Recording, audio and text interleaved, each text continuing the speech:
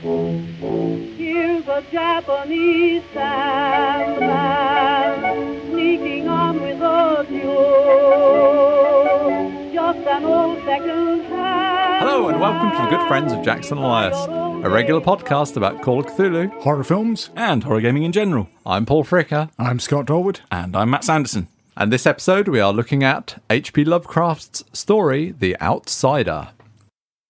Yes, I understand you gentlemen had a fun and interesting weekend. Hey. Yes, indeed. We went to Dragonmeet in London, the one-day games convention, which is held every year in December and is largely given over to a trade hall with a new venue this year, which I kind of like, Matt. What did you think? Yeah, it had its ups and downs. The first and hardest thing was, could you pass your spot hidden roll to find where the bloody entrance was? Yeah, that was kind of awkward because I ended up in a lobby in a downstairs area, and the only access was a lift that would take 4 people at a time. And I was a bit late getting there, so I was like, surely over 1,000 people can't have entered the venue through this one lift. But later on, we did find another entrance. But yeah, I mean, the venue was more kind of spacious and felt more relaxed and inviting this year, I felt. And for the maps I saw, it looked like there were more traders there than ever this year. Yeah, I would say it was bigger and better this year. Yeah, definitely. Cool. With the trade design, did you notice anything particularly new and interesting on the stores or any product announcements that you came across that you thought people might be interested in?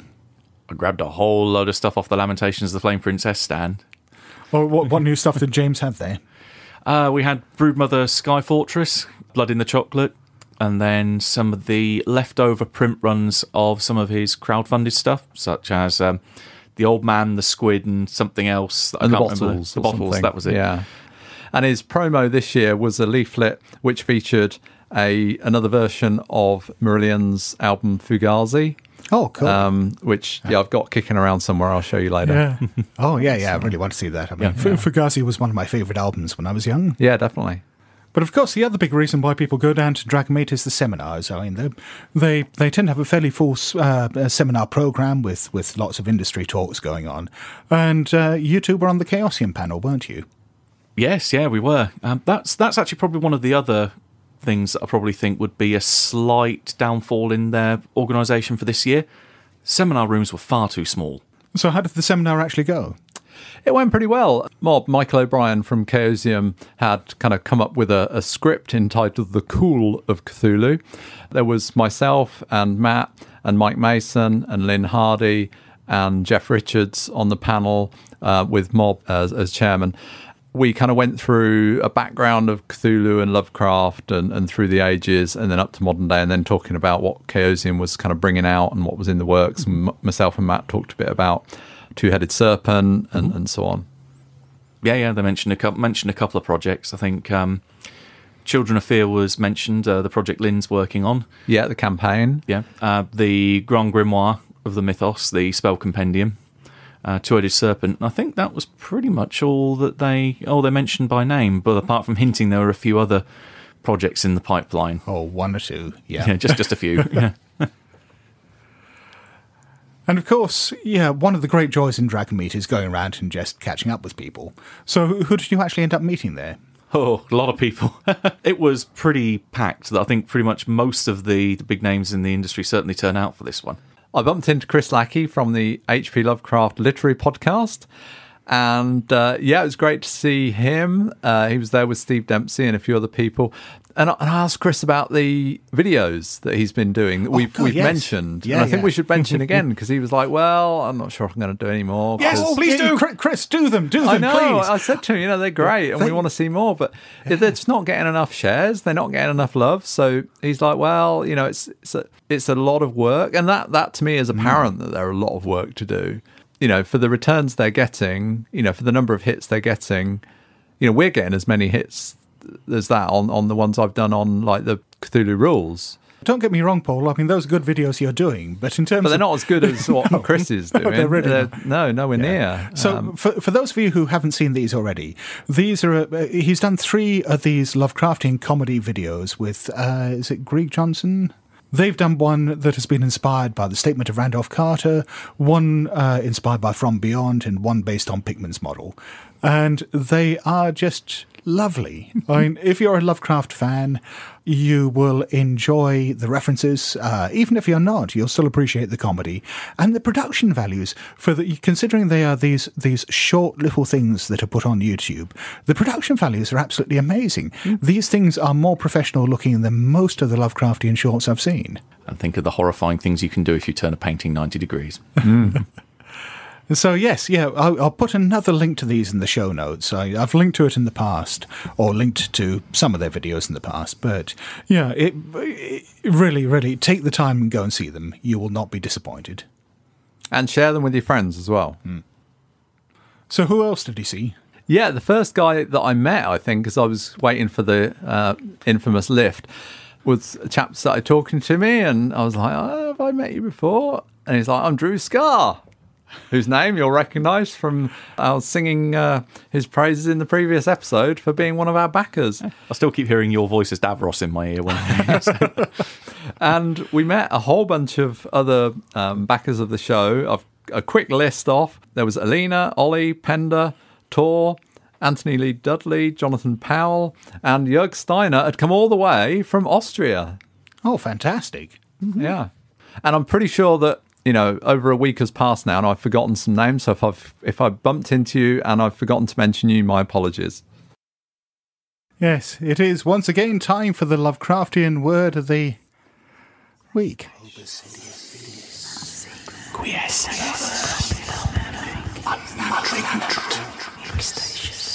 And now, the Lovecraftian word of the week. This week, our word is Gothic. It's an adjective. 1. A. Of or pertaining to a style of architecture prevalent in Western Europe from the mid-12th to the 16th century, characterised by pointed arches, ribbed vaulting, flying buttresses, rich ornamentation, and a progressive lightening of structure. Or B. Of or pertaining to a style of architecture imitating Gothic forms and motifs. 2. Of or pertaining to the Goths or their language. 3. Of or pertaining to the Middle Ages, medieval. 4. Barbarous or crude. 5. Of or pertaining to a style of literature characterised by a gloomy setting, mysterious, sinister, or violent events. And, in contemporary fiction, an imperiled heroine. We've made a lot of references in the past to the early, more Gothic works of H.P. Lovecraft. And The Outsider, which we're going to talk about in this episode, is definitely one of those. Oh, yes. You started out very influenced by Poe, and Poe was sort of in a lot of ways, the archetypal Gothic horror writer. That said, Lovecraft himself very rarely used the word in that connotation. He tended to refer to the style of architecture. He was pretty big on architecture, right? Oh, so. Yeah. He never passed up an opportunity to make reference to a style of architecture in one of his stories. And yeah, he used the word Gothic, some 18 times in his fiction. And of those, I think 15 or 16 refer to the style of architecture. Let's take a look at how Lovecraft himself actually used the word Gothic. From The Dreams in the Witch House. Non-Euclidean calculus and quantum physics are enough to stretch any brain. And when one mixes them with folklore and tries to trace a strange background of multi-dimensional reality behind the ghoulish hints of the Gothic tales and wild whispers of the chimney corner, one can hardly expect to be wholly free from mental tension.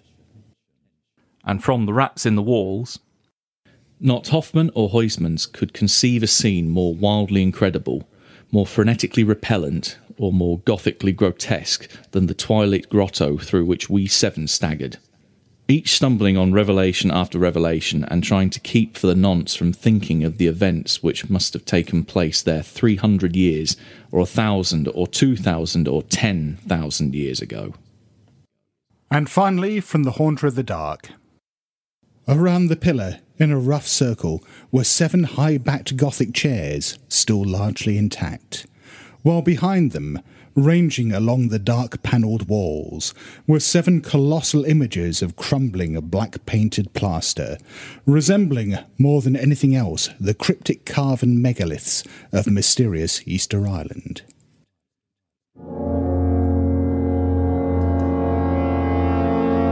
And now onto our main topic, The Outsider. Well, this is one of the earlier Lovecraft stories we've discussed. It was written in 1921, apparently between March and August. Though it wasn't published for some years later, it was eventually published in Weird Tales in the April 1926 issue. That's quite a long period between the two. Yeah, I'm not really sure of the history of why it took that long. But I know when it was published, it was one of the more popular tales in Weird Tales at the time. The story gave its title to the first collection from Arkham House of Lovecraft stories, The Outsider and Others. And apparently August Derleth was inspired to do this because he had heard Lovecraft refer to himself as an outsider and just thought it particularly fitting. And it was also an influence on Colin Wilson, right? Who, Yeah, sort of. maybe in retrospect, who wrote a book of the same title. I mean, the title's been used a few times by different authors, but Colin Wilson wrote a book. Was that in the 60s, The Outsider? Yes. About his life in kind of North London and Hampstead, wasn't it? No. He wrote a number of books about that, but The Outsider was actually a look at various sort of classic outsider characters, outsider people in Western culture. So I think, for example, I'm trying to remember, Nijinsky was one of them. But yeah, they were basically these biographical sketches of people who never quite fitted into the mainstream but ended up having a profound influence and effect upon it. So how did he link that to Lovecraft's Outsider? Well, the story is that people asked Colin Wilson whether he was inspired for the title of his book by Lovecraft's story, and he'd never actually heard of the story, or I think even Lovecraft at the time. It led him to go off and read some of Lovecraft's work and learn something of the Cthulhu mythos, and as a result, he wrote a story that ended up going into Tales of the Cthulhu Mythos, called Return of the Loigor. A few other sort of Lovecraftian pieces, including the novel The Mind Parasites. I've been wondering, is this the same Colin Wilson who also wrote a lot of collections on weird phenomena and the paranormal and so on? Right. Yeah. He was a phenomenally prolific writer. He published, well over 100 books in his lifetime. Yeah, because I've used a couple of them for research on 14 events for some of the stuff we've done recently. So, I thought it was a fairly common name. I wasn't sure if it was the same Colin Wilson or not. Yes. Yeah. I saw him give a talk in Plymouth when I was there in the 80s at Plymouth University. Oh, wow. Yeah.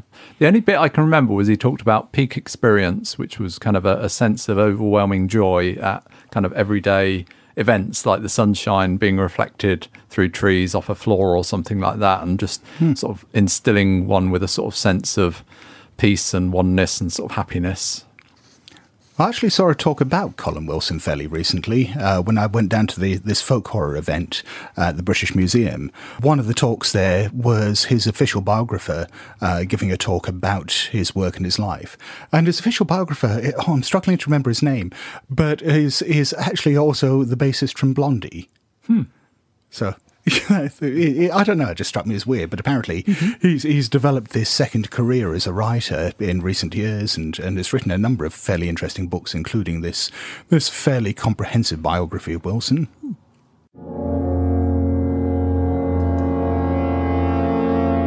And now our synopsis of The Outsider. Well, the story opens with a quotation from John Keats from his poem The Eve of St. Agnes. The quotation itself sets the mood a bit. There are some similarities between the poem and The Outsider in terms of the fact they're both set in castles, but that's about it. Nice thematic link there. But then we move into what I think is really, a very, very striking opening. Perhaps a little overwrought, but quite a powerful one. Unhappy is he to whom the memories of childhood bring only fear and sadness.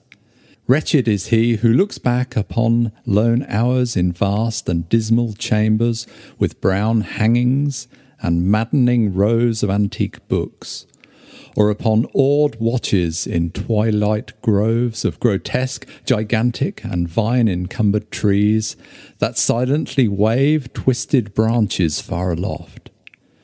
Such a lot the gods gave to me, the dazed, the disappointed, the barren, the broken, and yet I am strangely content and cling desperately to those sear memories when my mind momentarily threatens to reach beyond to the other. So as that sets up, our protagonist is living this lonely, isolated existence in this dark, dismal castle, full of echoing corridors and brown hangings and strange books. And giant trees that seem to blot out the sun. Yes. And he can't remember ever hearing or seeing another person, or really anything living apart from the spiders and rats and mice and so on that live around there. Plus the occasional bat. And the bats, yes, of course. How can I forget the bats? But what makes these things all the more eerie is that they're silent. And not only that, but he sees no other people. Yeah, he just makes the assumption that, I'm here so people, or I think his term was creatures or things or minions must have tended to me. The actual quotation is, "I think that whoever nursed me must have been shockingly aged, since my first conception of a living person was that of something mockingly like myself, yet distorted, shriveled, and decaying, like the castle." He doesn't even get to see his own reflection in mirrors. There are none, that's why. And even if he did, he has only candles for light. Yes, and he stares into the candles sometimes, just for the sensation of it. Maybe he's a closet pyromaniac. I used to do that, looking at candles longingly. We get the impression that this place, he's been left in this weird place. There are skeletons, it just seems very depressing and dismal. But we get also the impression that he's in the middle of a dark forest and the trees are growing up so thick and high that the buildings that he's in do not protrude above the tree line. Yeah, that he can't see the sky, he's never seen the sun or the moon, that these trees block everything. And also that he considers himself to be a prisoner in this castle, or at least trapped there, and has thought about escaping, has actually tried to on occasions, but has never actually managed to venture very far beyond the putrid moat that surrounds the castle, for fear of getting lost in these woods. But there is one black tower that seems to extend above the tree line, to which he sets himself to try and climb. To see the sky, to see what lies beyond the forest. And so, yes, he starts to climb up the stairs of the tower and makes it some way up before the stairs actually give way, before they crumble. At which stage he resorts to clambering up the stonework of the tower itself, all the way up to the very top, something that he describes as taking an eternity. And eventually he comes to something above his head, doesn't he? And he can feel it above his head, and he's able to push this, like maybe a trapdoor open above himself and pull himself up to this room above himself. He assumes that the room he's clambered into is some kind of observation room atop the tower, but he finds that it's something else. Yes, it's a curious room. Wider than the tower as well. Yes. Yes, a large room with marble shelves and disturbing oblong boxes. And he shuts the trapdoor behind him and it slams shut, and almost immediately he's worried that he may not be able to open it again. Well, we call it a trapdoor, Scott. It's a stone trapdoor, isn't it? Yeah, like a stone slab or... But then he manages to open the one door that's in the room and clambers up some stairs and sees through a grating that instead of the great precipice that he's expecting down to the forest and to the castle below, that instead it's opening up onto ground, in fact onto this park-like place or this overgrown place that he describes as having, strange slabs in it, and then he quickly realises is a churchyard. There came to me the purest ecstasy I have ever known. And that is his reaction to seeing the moon for the first time overhead. And yes, he cautiously opens the gate and heads out.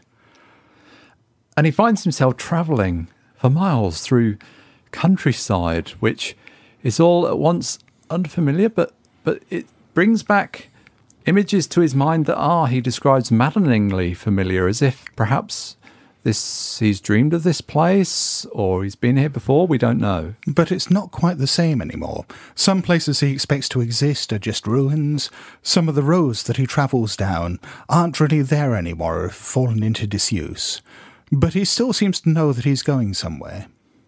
And after walking for so long, he eventually comes to another castle. Again, it features in his mind very differently. He's expecting, well, there should be a tower over there should be a bit there. What's this extra wing doing over here, and so forth. And some parts of it are crumbling, and the moat's been filled in as well. Yeah, he's expecting this moat to be around it, but it's not there anymore. He does enter into the castle almost like, quote, a thief in the night, climbing in through a window. Yeah, because he can see like lights and hear voices, and there's a ball going on. So imagine this is a large, well-lit room that he's climbing into with lots of people dancing, perhaps. He's only guessing at what's going on. Some of it looks familiar, the expressions on some faces look familiar. But, as he says, I had never seemingly heard human speech before, and could only guess vaguely at what was said. But then the revellers see our narrator. They see him, and they turn and flee and scream as he enters through the window. And he assumes that something horrible must have followed him in, something lurking in the shadows behind him, that is inspiring this panic. And he himself runs to a passageway, and he sees a golden arched doorway, and he can see something there in the shadows beyond the doorway. I cannot even hint what it was like, for it was a compound of all that is unclean, uncanny, unwelcome, abnormal, and detestable. It was the ghoulish shade of decay, antiquity, and dissolution. The putrid, dripping eidolon of unwholesome revelation, the awful bearing of that which the merciful earth should always hide. God knows it was not of this world, or no longer of this world. Yet, to my horror, I saw in its eaten away and bone-revealing outlines a leering, abhorrent travesty of the human shape.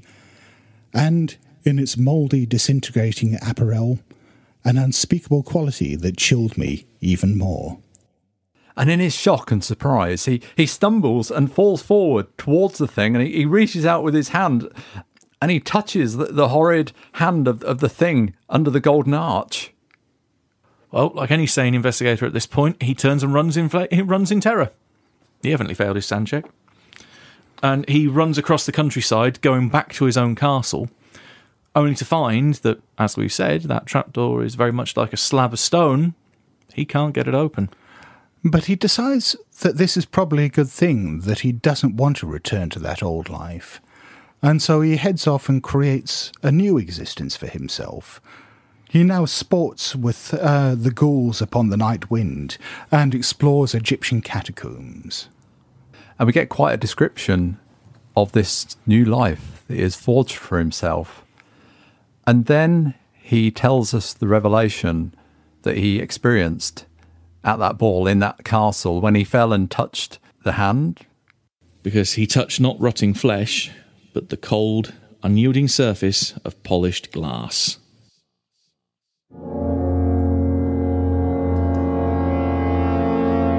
Well, let's dig into The Outsider a bit and see exactly what we make of what's going on here. Whenever I read the start of this story and he's describing that mouldering old castle, it always makes me think of Gormenghast. That really... Yeah. I mean, there are some other characters in Gormenghast by Mervyn Peake, but they're very sparse and they're very odd. And there are all these kind of wings of the castle which are forgotten and uninhabited, and there are curious characters. And I kind of get the feeling that this place he's in is, similar. Yeah, yes, just even less populated. Apparently. Personally, it evoked more of a sense of the Cask of Amontillado. The sense that there are corpses in the catacombs just piled up against the wall or in alcoves and so on. This is Poe, right? Yes, yeah. But also, John Carpenter lifted a bit of the dialogue here for his description in The Mouth of Madness, as the editor is reading a passage from the book that the author in the film had supposedly created. Sutter Kane, that's it. As Trent's looking into the void, she's providing this kind of dialogue over the back, and the phrase "piled up corpses of dead generations" is very similar to one of the lines that's in that description. But you mentioned Poe, and I think this is possibly the most Poe-influenced story that Lovecraft wrote. Mm-hmm. A lot of his early stuff is in the Gothic mould, and in his letters and conversations with friends, he freely admitted that Poe was a huge influence on his early work. I mean, it's perhaps a bit more adjectival in the prose, but at times, in places, this feels like it could almost be a Poe story. Especially down to mention about the Mask of the Red Death, how that it entered like a thief in the night, and that then all the revellers start scattering, screaming, etc. It's a ball, it's a castle. There's lots of images, but put together in a different way. Yeah, and the opening, a number of critics have compared it to the opening of Poe's Berenice. Having reread the opening recently, I can see there are similarities, but I wouldn't exactly accuse Lovecraft of having cribbed the opening. There are just tonal similarities. The one story that it did remind me more of, which is something I went out and read because I'd seen other people make the comparison, was a story by Nathaniel Hawthorne called Fragments from the Journal of a Solitary Man. The majority of the story is about someone putting together or reading through the journals of a recently deceased friend and sort of piecing together bits about his life. But there's just a couple of passages in there where the deceased journalist refers to this weird dream he had in which he was walking down Broadway in a scene of gaiety with people all around. It was daylight, yet everyone who passed him seemed to be absolutely shocked and appalled and was shunning him. He was trying to work out what was going on, and at some point he comes across a shop window and looks inside, and there's a mirror in there, and he sees himself there dressed in his funeral shroud, and just makes a vague hint at being badly decayed, and that's the point at which he wakes up. I'm interested to note that R.H. Barlow, one of Lovecraft's young collaborators, recounted a conversation with Lovecraft regarding this story, in which Barlow recounts The Outsider is a series of climaxes originally intended to cease with the graveyard episode. Then he wondered what would happen if people were to see the ghoul, and so he included the second climax, and finally he decided to have the thing see itself. So it's like he kind of started off with one idea, and then he kind of built on it, and then he added on to it. Still not very long. We haven't really said that this story is only about half a dozen pages long. Yeah, 7 pages maybe. Yeah, about 2,500 words. Yeah, by far the shortest that we've covered. And I got through it in one sitting. No sleep count. No sleep. Unbelievable. But that was because it chilled you to the very core, and you will never sleep a good night's sleep again. I think I fell asleep immediately after finishing it. I put the book down and then went on the pillow. Matt's bedtime story. Yeah. It was, in fact, the last thing I did before going to bed one night last week. But I thoroughly enjoyed it. I'd say this is actually one of Lovecraft's more nightmarish stories. I think when we were talking about Pickman's Model, we touched upon the fact that, particularly in his later work, he expands the scope and he makes them much more exploratory and weird and brings in science fictional elements and so on. But this is a pure gothic horror story. And it's, like you say, nightmarish. We can almost imagine having this vision, and we're very much seeing it through the protagonist's eyes. There's no kind of interaction with other people aside from them kind of fleeing. They don't really feature in the story. So it's all about us. And, I've read it a number of times, and every time I'm kind of at a loss for quite what is going on when he's in this apparently underground place. I mean, he's in an underground place. Well, he's not, apparently. He's in a castle, and the trees are above the castle. It's dark all the time. For me, it seems fairly straightforward. You've got the similarities between the castle that he wakes up in at the beginning, the castle that he starts off from, and the castle that he travels to after going across the countryside for miles. Yes, you've got the woods, which don't actually make any sense in this context, these underground woods. You've got, the whole setup with no people, this dream of this person he assumes is a nurse, but probably wasn't.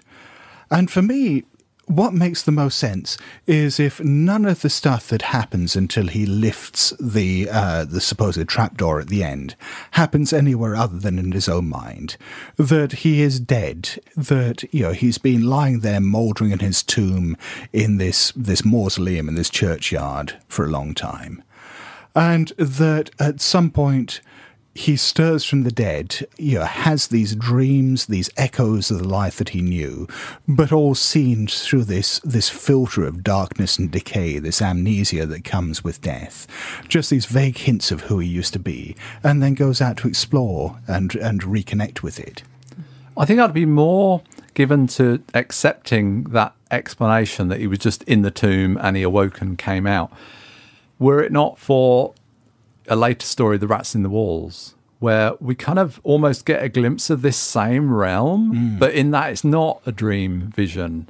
When the group go under Exham Priory, they do find this weird world under there. And we also sort of hear, well, perhaps reference to it in the statement of Randolph Carter. We see that the ghouls again in Dream Quest and Pickman's model, and hints of it even in the picture of the house. So it seems like a kind of a running thread with Lovecraft. Perhaps a kind of a ghoul collection of stories. Yeah, I must admit, I fall into the latter camp there, where I like the idea of it being this vast subterranean, wonderful but yet still dark and terrifying world that's just beneath our own. It might be that, when he goes back to the graveyard and the crypt that he emerged out of, he is no longer able to lift that stone slab. Maybe he's kind of come out of, we could almost sort of say, another dimension, that, if we went into that crypt, if we just lifted that stone, there wouldn't be a tower, it'd just be some earth. It's almost as if this thing was in another dimension that we can't really reach. This wouldn't be the first one of Lovecraft's stories to blur that line, because, obviously, dreams and the dreamlands were a big part of his work. And the fact that the protagonist, the narrator, is having these dead dreams, has created this world for himself down below, doesn't mean that it doesn't in some sense exist. It just may exist in dream. I kind of like the idea that this could be a Dreamlands realm that he was stuck in. That would totally fit. Especially as there is, at least in the fiction, there is the link between the ghouls being able to burrow their way into the Dreamlands. Maybe this is it's one burrowing out of the Dreamlands. But we do see that stone trapdoor again in Dream Quest for the Unknown Kadath, and I believe Randolph Carter is helped in that story perhaps by ghouls or some such. Yes, they helped definitely. him lift the big stone disc. One thing that both of you have touched upon here is that you've both referred to the protagonist as a ghoul. You're not the first people to do this, and I've seen other critical analyses of The Outsider that does this. Would you think of this in terms of the kinds of ghouls that we see in the Dream Quest of Unknown Kadath and Pickman's model, or is this something else? Because the description doesn't seem to quite match. No, I was thinking about that, because there are a couple of moments where it does not contradict, but definitely questions whether it is or not. I think the most telling is where he's obviously referring to coffins as being these ugly oblong boxes. And I think there's a reference earlier than that where he's talking about that he hasn't ate or had sustenance for some time. Maybe if the ghoul hasn't eaten any dead flesh or any corpse flesh for such a long time that it started to play with his memories. And that's why he started to become the way he is. And that maybe he's even forgotten completely about such urges, why he doesn't go, "Oh, lunch!" whenever he sees the coffin. Yeah, that's an interesting interpretation. I mean, this is all interpretation, isn't it? Because we're extrapolating from half a dozen pages. I mean, I would figure if we were to go down the ghoul route, then perhaps this being that was buried has somehow been created into a ghoul, and this is perhaps its first time, above ground, so it doesn't even know how to satiate its hungers yet. Maybe when it goes back to Egypt, it does feast upon graves or whatever. I don't know, but to me, the answer would be, I don't know. It's some kind of ghoulish thing, whether it's the same as Pickman and the later ghouls that Lovecraft writes about. I don't know. There's also no mention of any canine features, hooves, etc. It is very much that it's just a rotten corpse. Is very much the motif that comes across. But of course, Lovecraft wrote this before he wrote Pickman's model or Dream Quest of Unknown Kadath. So this could be his first attempt at describing or imagining what would later become the ghouls. As anyone who's written anything knows, if you return back to the same ideas, they change, and you reform them, reuse them, and they quite often become something quite different. So it could be that this was his first attempt at writing a ghoul story, but he just changed his mind later about what a ghoul actually was. Or it could be some kind of much more traditional Gothic revenant. I guess, there's a tendency for us as gamers and readers to try and make links between the stories, and thinking of the protagonist of this as a ghoul is an obvious link and an easy one to make. Although there are some more blatant links right at the very end. Go on, Matt, yes. Yeah. While this takes place within the wider setting of the mythos, I don't think it's necessarily right to call it a mythos story in itself, but where he describes going off to the Egyptian catacombs and then kind of the connection with Nitocris, Nefer-Ka, they're names which appear in other stories. And also, if you've played one of the big Chaosium Call of Cthulhu campaigns as well, which is actually the first thing that leapt to mind with me. Yeah, Nitocris certainly turns up in imprisoned with the pharaohs. I think this is the first appearance of the fictitious pharaoh Nefer-Ka, who then becomes associated with the Black Pharaoh, turns up in the case of Charles Dexter Ward, plays a big role in the backstory of the Haunter of the Dark, which really sort of connects him with Nyarlathotep in the way that, then in the gaming world, you see as his incarnation as the Black Pharaoh. Mm-hmm. I was surprised to see that stuff there when I read this story again. I mean, it's only a couple of sentences just before the final revelation of the story when he talks about flying on the ghoul winds to Egypt and joining these other characters. And I think if those names don't resonate with you, Nitocris and Nefer-Ka, then you just kind of maybe just gloss over them. But once we know the other things we know, then it's like, that all links in. But again, I mean, this is a first appearance of them in his stories. I mean, he may have borrowed Nitocris actually from one of Dunsany's stories. Well, Nitocris is a factual character, right? But the fact that he's using her in this way, I think, was possibly inspired by her appearance in Dunsany's. Which one was it? Queen's Enemies. That's the one. Mm-hmm.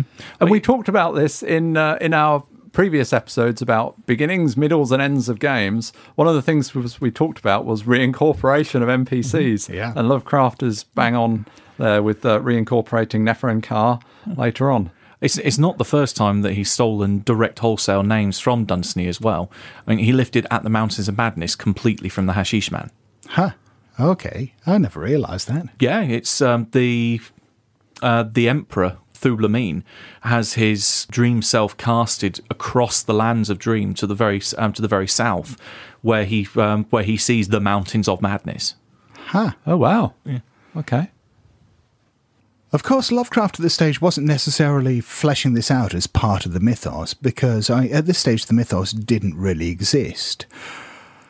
It's more, the thing that he did over and over again of, like you said, Paul, reincorporation. The fact that he came up with these names and then just used them, sometimes in very different ways, which created this sense of cohesion, this sense of mythology, which then became the mythos and is what spread out to everyone else.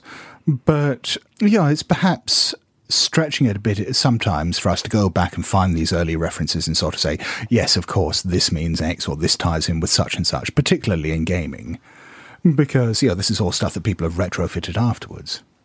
One aspect of this story that really stands out to me is it feels much more emotional than a lot of Lovecraft's other work. I find quite often his prose to be very dry and clinical. No, sorry, that may be unfair, but I find his approach to dealing with the emotional content in his stories to be very clinical and detached. But with this, there seems to be a real emotional core that you don't find in a lot of Lovecraft stories.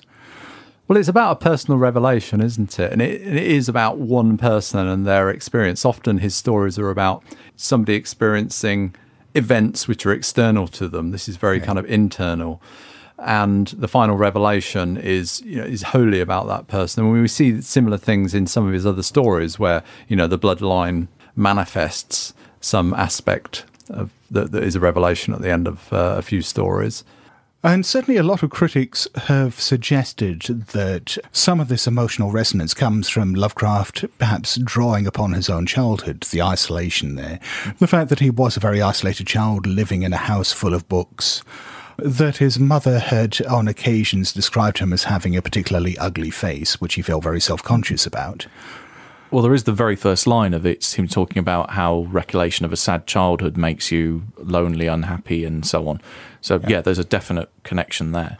Yeah, except, I mean, the counter-argument to all of that, of course, is the fact that Lovecraft always described his childhood as being happy, that he liked that isolation and liked the books. But at the same time, I can't help but think he would have experienced great sadness as a child. His father died when he was quite young. There was a lot of family difficulties. So he might have felt it was an overall happy experience, but I'm sure there was plenty of sad, lonely times to draw upon for inspiration for this.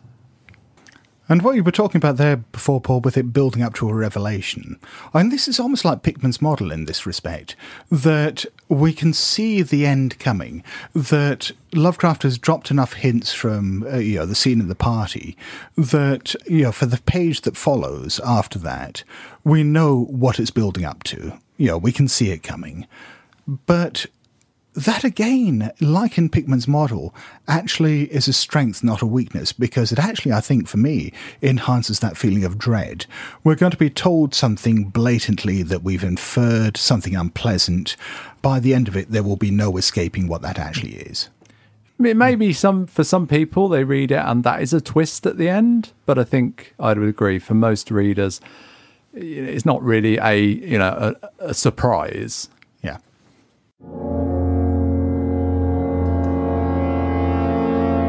And now we take a look at works inspired by The Outsider. So I understand you found some works by Thomas Ligotti, Scott. Yeah, well, one particular story, there was a weird little bit that he wrote at the end of a very limited collection that he did. It hasn't appeared in any of his big collections, but this book called The Agonizing Resurrection of Victor Frankenstein and Other Gothic Tales, which contains this weird little story at the back of it called The Works and Death of H.P. Lovecraft. And it's a little triptych of stories. The first one is called The Fabulous Alienation of the Outsider, Being of No Fixed Abode. And then there's a second one which kind of draws upon elements from The Call of Cthulhu. And then this final kind of weird, bittersweet vignette about Lovecraft's death. They all sort of draw out elements of Lovecraft's life, his beliefs, his sort of sense of nihilism and alienation, but then provide this very Ligotti-ish twist on them. I mean, if you can track this down, I really do recommend reading it. I mean, it's even, the three stories together are even shorter than The Outsider. Oh, really? So they're just kind of articles, really. They're just quite short. Little vignettes. But yeah. Oh, no, I'm really intrigued to see those. Somebody else who's done a few takes on Lovecraft, however, this one I did start watching a few years back and have never returned to, would be Stuart Gordon's Castle Freak. I mean, the name should be enough of a warning. But, he's got like Dagon and Reanimator. Yeah, and I mean, more bizarrely, this isn't just like a kind of rogue side project or anything like that. This is him returning to working with Dennis Pauly, who wrote the scripts for Reanimator and Dagon and From Beyond, and the adaptation of The Dreams in the Witch House. It stars Barbara Crampton and Jeffrey Combs. This is like a Lovecraft dream team. But the film is just appalling. I'm going to have to go back and watch it now, just for the hell of it. The only thing I've ever seen of it was the promotional poster. That's it. Yeah. And when we say it's based on The Outsider, The Outsider is credited, if you look at the credits for the film, as being the source for it. This is tangential at best. There is this creature, that is locked up in a castle and somewhere in Eastern Europe, I seem to remember. It's 20 years since I've seen this film. This American family turns up to stay in the castle, and the creature obviously gets loose, and the creature is sort of this undeadish, decayed-looking thing that, possibly bears some resemblance to the description from The Outsider, but at the same time looks like kind of a cross between that and a troglodyte. Not the first film to hardly honour its source material, though, is it? No. Now, if you go on YouTube, you'll find there are quite a lot of adaptations of The Outsider around. But one which bears talking about would be the 1994 short film by Aaron Vanek. His adaptation of The Outsider, again, it's not exactly faithful. I mean, he takes the story in a completely different direction, makes it much more of a sort of twisted, dark romance in a way. And more heavily mythos, blatantly mythos. Yeah. Yeah. Despite the fact that it's not a faithful adaptation, it's a good film, and actually ended up winning the H.P. Lovecraft Film Festival Best Student Adaptation in 1996, deservedly so. And apparently the protagonist in that film used the chat-up line about showing the shadows of Nakai to that was his sort of promise when Yes. That was his read chat to up them. line. Yeah, pre to getting down on one knee and saying, "Will you marry me?" That's a kind of a romantic we all aspire to be. The ladies love a bit of Nakai. Hang on. Do you want to tell the audience how you proposed to your wife, Matt? When we went to go to the Roanoke, what was left of the Roanoke settlement, and I said about how the area had been mentioned in the Dreamlands book, the H.P. Lovecraft Dreamlands source book for Call of Cthulhu, saying that all of the inhabitants, after coming near starvation, weather battering them, wars with the local Indians and so on, that they'd wandered into the forest and that there was a gateway into the Enchanted Wood out there somewhere, and so it was a place where dreams could come true. So, when you're saying what kind of weirdo would propose using elements of the mythos? My kind of weirdo, that's what I mean. All that there is now is just a lone tree with the word Sanderson carved into the bark. Nobody knows what became of them.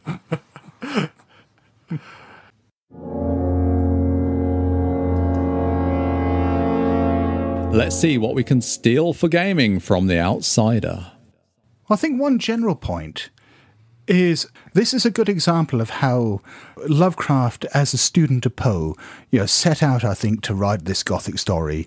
Certainly was at the time very much aping Poe's style, but in the end, he took that influence, he filtered it through his own skill, his own experience, his own mind, and turned it into what is, I think, in the end, something quite new. Particularly, as you get towards the latter part of the story, it starts turning into much more of what we consider to be a Lovecraft story.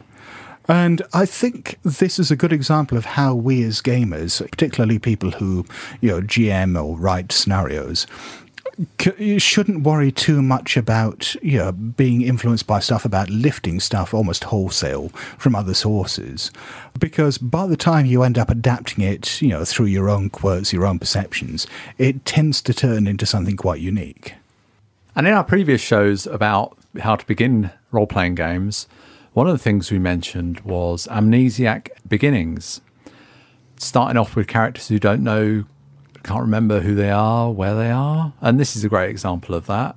Now, it could be that the character is actually dead, somehow returning to life in your game, or perhaps just thinks they're dead, or we don't know. But as a sort of springboard for a start of a game, that sounds pretty cool to me. As I definitely think the thing I would steal most from it, again, like Rats in the Walls, is this vast underground realm of the dead. Yeah, it does spark a lot of imagery that I keep thinking back to Phantasm as well, of all the graveyard scenes and so on, and all the mortuaries there. It's something that really appeals to me on a deep level. Well, and also going back to what we were talking about before, about whether this is a dream or whether it's real. I mean, if you're looking at that sort of nightmarish version of the Dreamlands that's coming from the protagonist's own experiences, his own life history, then again, finding some way of doing that. I mean, that almost becomes like the whole corrupted backstory elements in Call of Cthulhu 7th, that, say the significant location for this character was the castle. He has gone through this transformative experience. He has been corrupted by the whole thing. And so you've corrupted this, the significant location into this nightmarish, dark prison of a castle. And the whole idea of insanities in Call of Cthulhu and the loss of a sense of what's real and what isn't. If a character were to suffer from an episode of insanity in the game, they could get the impression that they're dead, or that, or at least that they look horrific. Perhaps they've had some injuries, or as a delusion, they think they have injuries. And when they come back, they perhaps catch a glimpse of themselves and they see how horrifically they've been disfigured. Of course, they're fine. Well, there is actually a real-world precedent for that. It normally comes about as a result of brain damage or psychosis, but it's a syndrome called Cotard's delusion. I mean, it refers to a number of different things, but mainly it's this sense that you either do not exist or that you're dead. And it can carry all sorts of hallucinations or delusions with it, that you are decaying, that there's parts of your body missing. And, people who suffer from this delusion potentially had the experience that the protagonist of The Outsider has at the end, of seeing themselves in a mirror and seeing this rotten, undead, shambling thing, when everyone else just sees them perfectly normally. And I think extrapolating from that story-wise, if it's not just you, I mean, maybe it's just one character, maybe it's a few characters that are in this condition. Why have they come back from the grave, so to speak? Maybe it's not just to eat man flesh. Maybe it's to juicy brains too. Yeah, and the brains, of course. But what's their goal? What's their mission? Why have they kind of come back? Well, I mean, if we're looking particularly at Call of Cthulhu, it's fairly unusual to see the undead in any form in Call of Cthulhu. I mean, we see ghouls, and sometimes we see zombies that have been resurrected or created through various forms of mythos magic. I guess in Lovecraft in general, and certainly what's seeped into gaming, the only story of his that springs to mind as being part of the mythos and also involving undead would be the case of Charles Dexter Ward. The ones that have been resurrected from their essential salts and have come back wrong. Ye liveliest awfulness. Exactly. That doesn't mean that we can't find other ways of bringing the undead into Call of Cthulhu. I mean, we could contrive all sorts of reasons, from mythos magic to, exposure to alien chemicals that have somehow, brought some semblance of life back to dead tissue. Hey, it worked in the 1990s adaptation of War of the Worlds for the TV series. Toxic waste bringing the Martians back to life. Yeah. And I'm a big fan of, if you've got a horror story you want to tell, whether it's just traditional kind of supernatural or whether it's, pure kind of mythos, it works fine either way, really. It doesn't have to be part of the wider Cthulhu mythos world that you're running this game in. And people conflate the two anyway. I mean, for example, there's nothing particularly mythos-related in Lovecraft's Herbert West Reanimator. But, again, that is about people being brought back from the dead. And people have linked that into the mythos in all sorts of ways. Certainly there are any number of Call of Cthulhu scenarios that have made reference to Herbert West or his serum. There's no reason not to do that. And I mean, how much could we extrapolate from those couple of lines towards the end where he talks about travelling on the ghoul winds, whatever the hell that is? I mean, that just brings up a weird image in itself. And then his whole journey and destination of these crypts and so on in Egypt. Well, I think just the phrase ghoul winds on its own, that's been bouncing around inside my head since I reread this story a few days ago. There's something I'm working on at the moment that does involve ghouls. And I keep seeing all sorts of interesting ways of bringing this in. Just this idea of ghouls just floating on the winds, like these kind of balloons of death floating around. Deathly Wombat. I think what you should have, Scott, is like it gets a good wind and they get like a coffin lid and just like, run and jump on the lid and they just kind of surf the winds to Egypt. I think that'd work. Yeah. Yeah. Let's go surfing now. Everybody surfing now. One of the things that I thought was interesting about this story, if we take the dream or the dead dream interpretation of it, though, the fact that the narrator starts off not being able to tell what's real and what's not, he is still to some extent lost in this dream and trying to find his way of breaking out. I mean, that seems like quite a nightmarish setup for a game.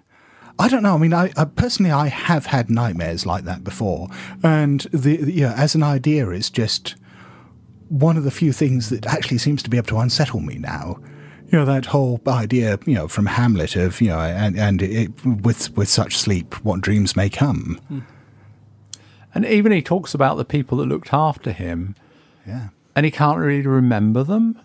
Who were they? Because he can't picture them. It's so long ago. And it's this whole dream-like feeling that one gets in a dream when things are very confused. In the cold light of day, just don't really make sense. I took that to be his memories of his funeral. But, or maybe the undertaker preparing his corpse and stuff like that. I took it as memories of his life. If we're to take it that he's dead and in a tomb, then that was memories of his when he was alive. I took it to be. From my perspective, it was just that he was trying to come up with a rationalisation to explain the situation, what he was in. To say that, well, I'm here, so obviously someone must have taken care of me while I was a kid, so therefore they did. And he's got all these books as well that he's been reading, so, what do they tell him about? Well, there was, going back to having read up weird stuff in collections like Colin Wilson put together, there was a case where I believe in Highgate Cemetery, actually, where we went to a few weeks ago now, that there was someone who was buried with a very large collection of their books, and that they were sealed away with them as part of their last will, that they say that they wanted the collection with them for all eternity. That's what I took it to be in this case. It's a bit like going almost again like an Egyptian tomb, that they were buried with all their prized possessions, that it was just stuff that he had been interred with. Have you written a will yet, Matt?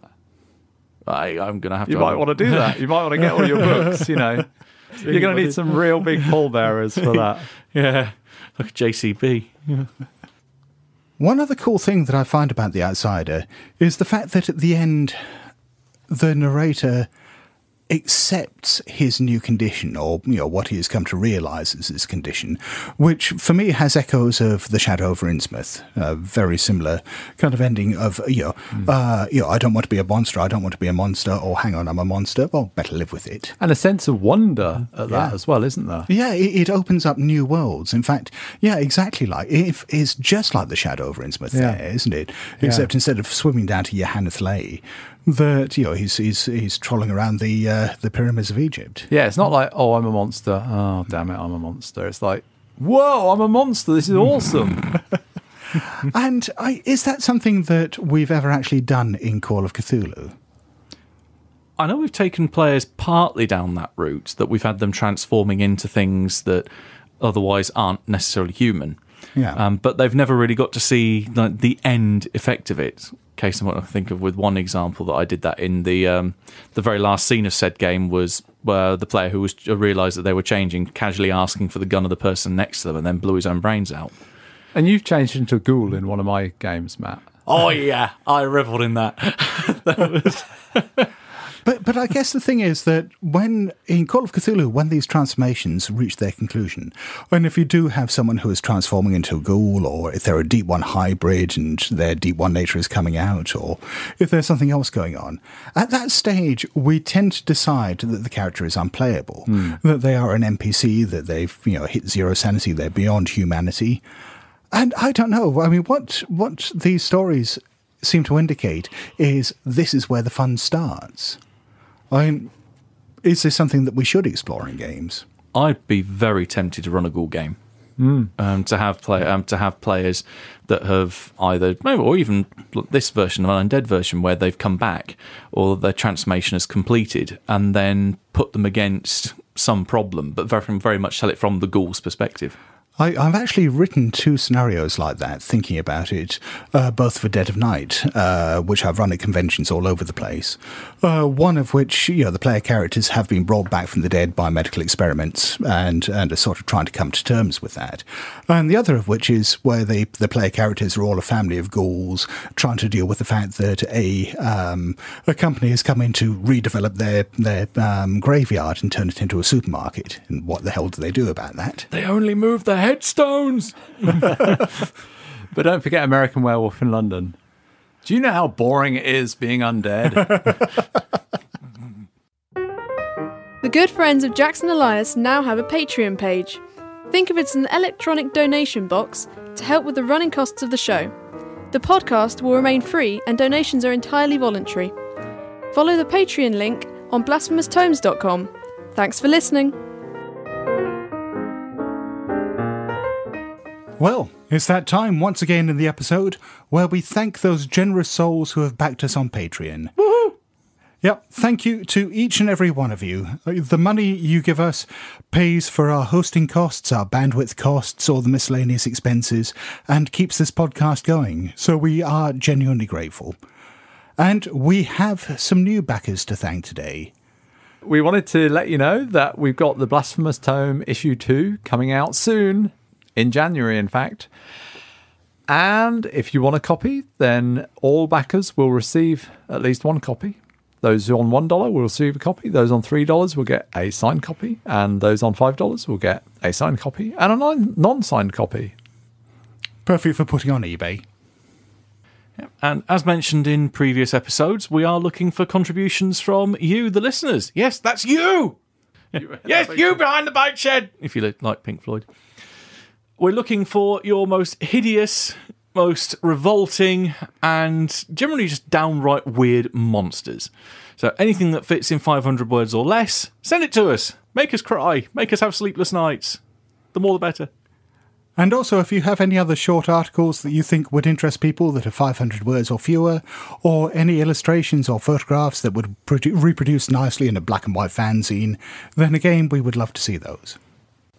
So let's kick things off by saying a big thank you to our new backer, Bill Henderson. Thank you very much, Bill. Indeed. Cheers, Bill. And we have another new backer to thank, Tim Brandis. So thank you very much, Tim. Indeed. Thank you, Tim. Thank you, Tim. And indeed, another Patreon to thank, new to the fold, Jonathan Powell. Thank you very much, Jonathan. Yep, cheers, Jonathan. Yep, cheers, Jonathan. Cheers. Hey. And now we move on to some $5 backers. For those of you who haven't heard this before, when someone backs us at the $5 level, we sing our thanks to them. Oh, boy. We sing? Well, Paul initially pitched this Hear that, idea. Matt? We've got to sing. This is the first time. We kind of warble.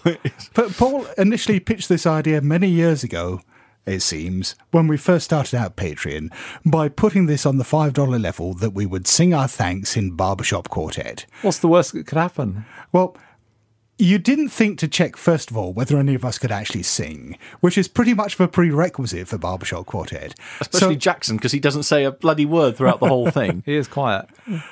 So instead, we have adapted to our limitations.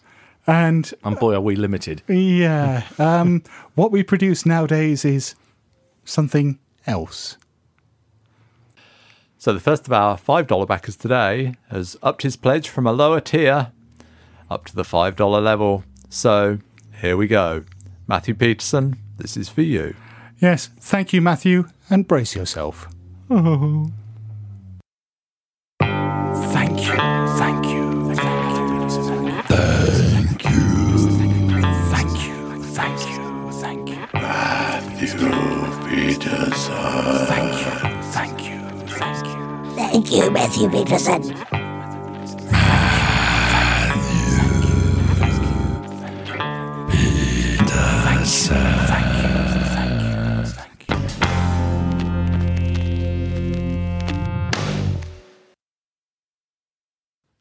And the next one, this one goes out to Brandon Wall. You brought it on yourself. What can I say? Ho, ho, ho! Brandon Wall, Brandon. Brandon Wall, Brandon Wall. Brandon Wall.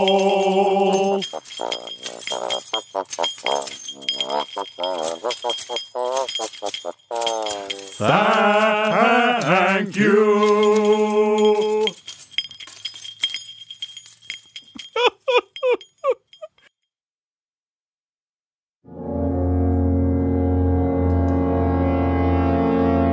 And now we've come to that time again where we are calling upon the ethereal guidance of our good friend Jackson Elias. So it is time to Ask Jackson. And our question this episode comes from The Uncaring Cosmos. Dear Jackson, I'm writing with a rather embarrassing problem. I have this friend, and I mean, he is madly in love with this girl. She's an absolute stunner, with the most beautiful, over-protuberant eyes you've ever seen. Her skin is like thick, luxurious rubber. Her voice is like the gentle bubbling of the ocean, and her hair is like rich, dark seaweed that's been left to ripen in the summer sun. She has gills to die for. The thing is, my friend is a bit worried about this girl being just too good to be true. She seems too perfect. How can I mean my friend, discreetly inquire as to her background without scaring away this heavenly creature? Sincerely, the uncaring Cosmos. Well, for a start off, anyone that's got a skin like luxurious rubber is obviously into a fetish that's pretty good. But there's an easy, surefire way to tell here if she is the right girl for you. As you're walking down the streets, casually talking, maybe hand in hand, and maybe as people do, they just start whistling, just chime out with a line of, "If I were a deep one." And if she replies with, "Glub, glub, glub, glub, glub, glub, glub, glub, glub, glub, glub, glub, glub," then you know she is the girl for you. I think that's just advice in general. Mm-hmm. Some of the content of your letter seems to indicate that there is some kind of identity crisis going on here. You're unsure whether you are your friend or whether you're yourself. And judging by this heavenly creature's resemblance to Asenath Waite, I think the one warning I'd offer is that any identity crisis you may be undergoing at the moment is going to get severely compounded. This is one of the reasons that Attract Fish was taken out of the rulebook, just to stop this kind of thing happening. Well, it's a perfect matchmaker spell. Hey, look, if it worked for Troy McClure, it can work for the uncaring Cosmos. And can I just say as well that, you know, the passion in your letter completely gives lie to your name. He is not uncaring. No, that seems to be the least of your problems, mate.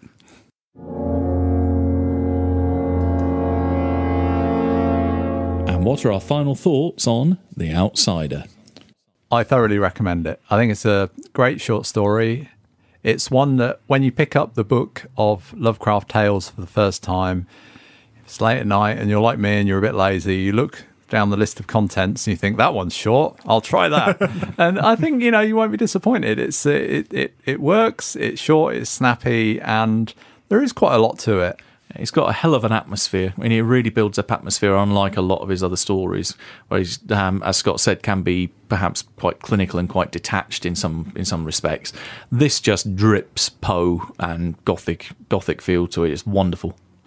Yeah, I think out of all his early works, I mean, this is possibly the best, certainly one of the best. I have a particular fondness for this story because it's one of the first Lovecraft stories that I read. There were 3 Lovecraft stories that I read before I knew who Lovecraft was. It was The Moonbog, The Evil Clergyman, and The Outsider, all of which I just stumbled across in various collections of horror stories. And out of the 3 of them, yeah, I mean, this is the one I think that stands out the best. The Moonbog still haunts me because it was the first Lovecraft that I read. But, yeah, I think this goes beyond being a simple Poe pastiche and certainly is an early indication of what Lovecraft was capable of. I think that about wraps it up for tonight. It's good night from me. Cheerio from me. And farewell from me. Hello? BlasphemousTomes.com.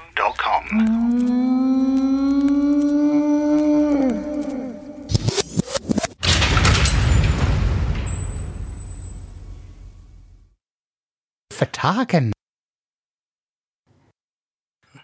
Yeah, when we were walking around trying to find a convenience store earlier, Matt dropped me off at the side of the road and I wandered over to the convenience store and I bumped into this woman and her small child who were walking along and the small child stopped and just, Mummy, it's Santa.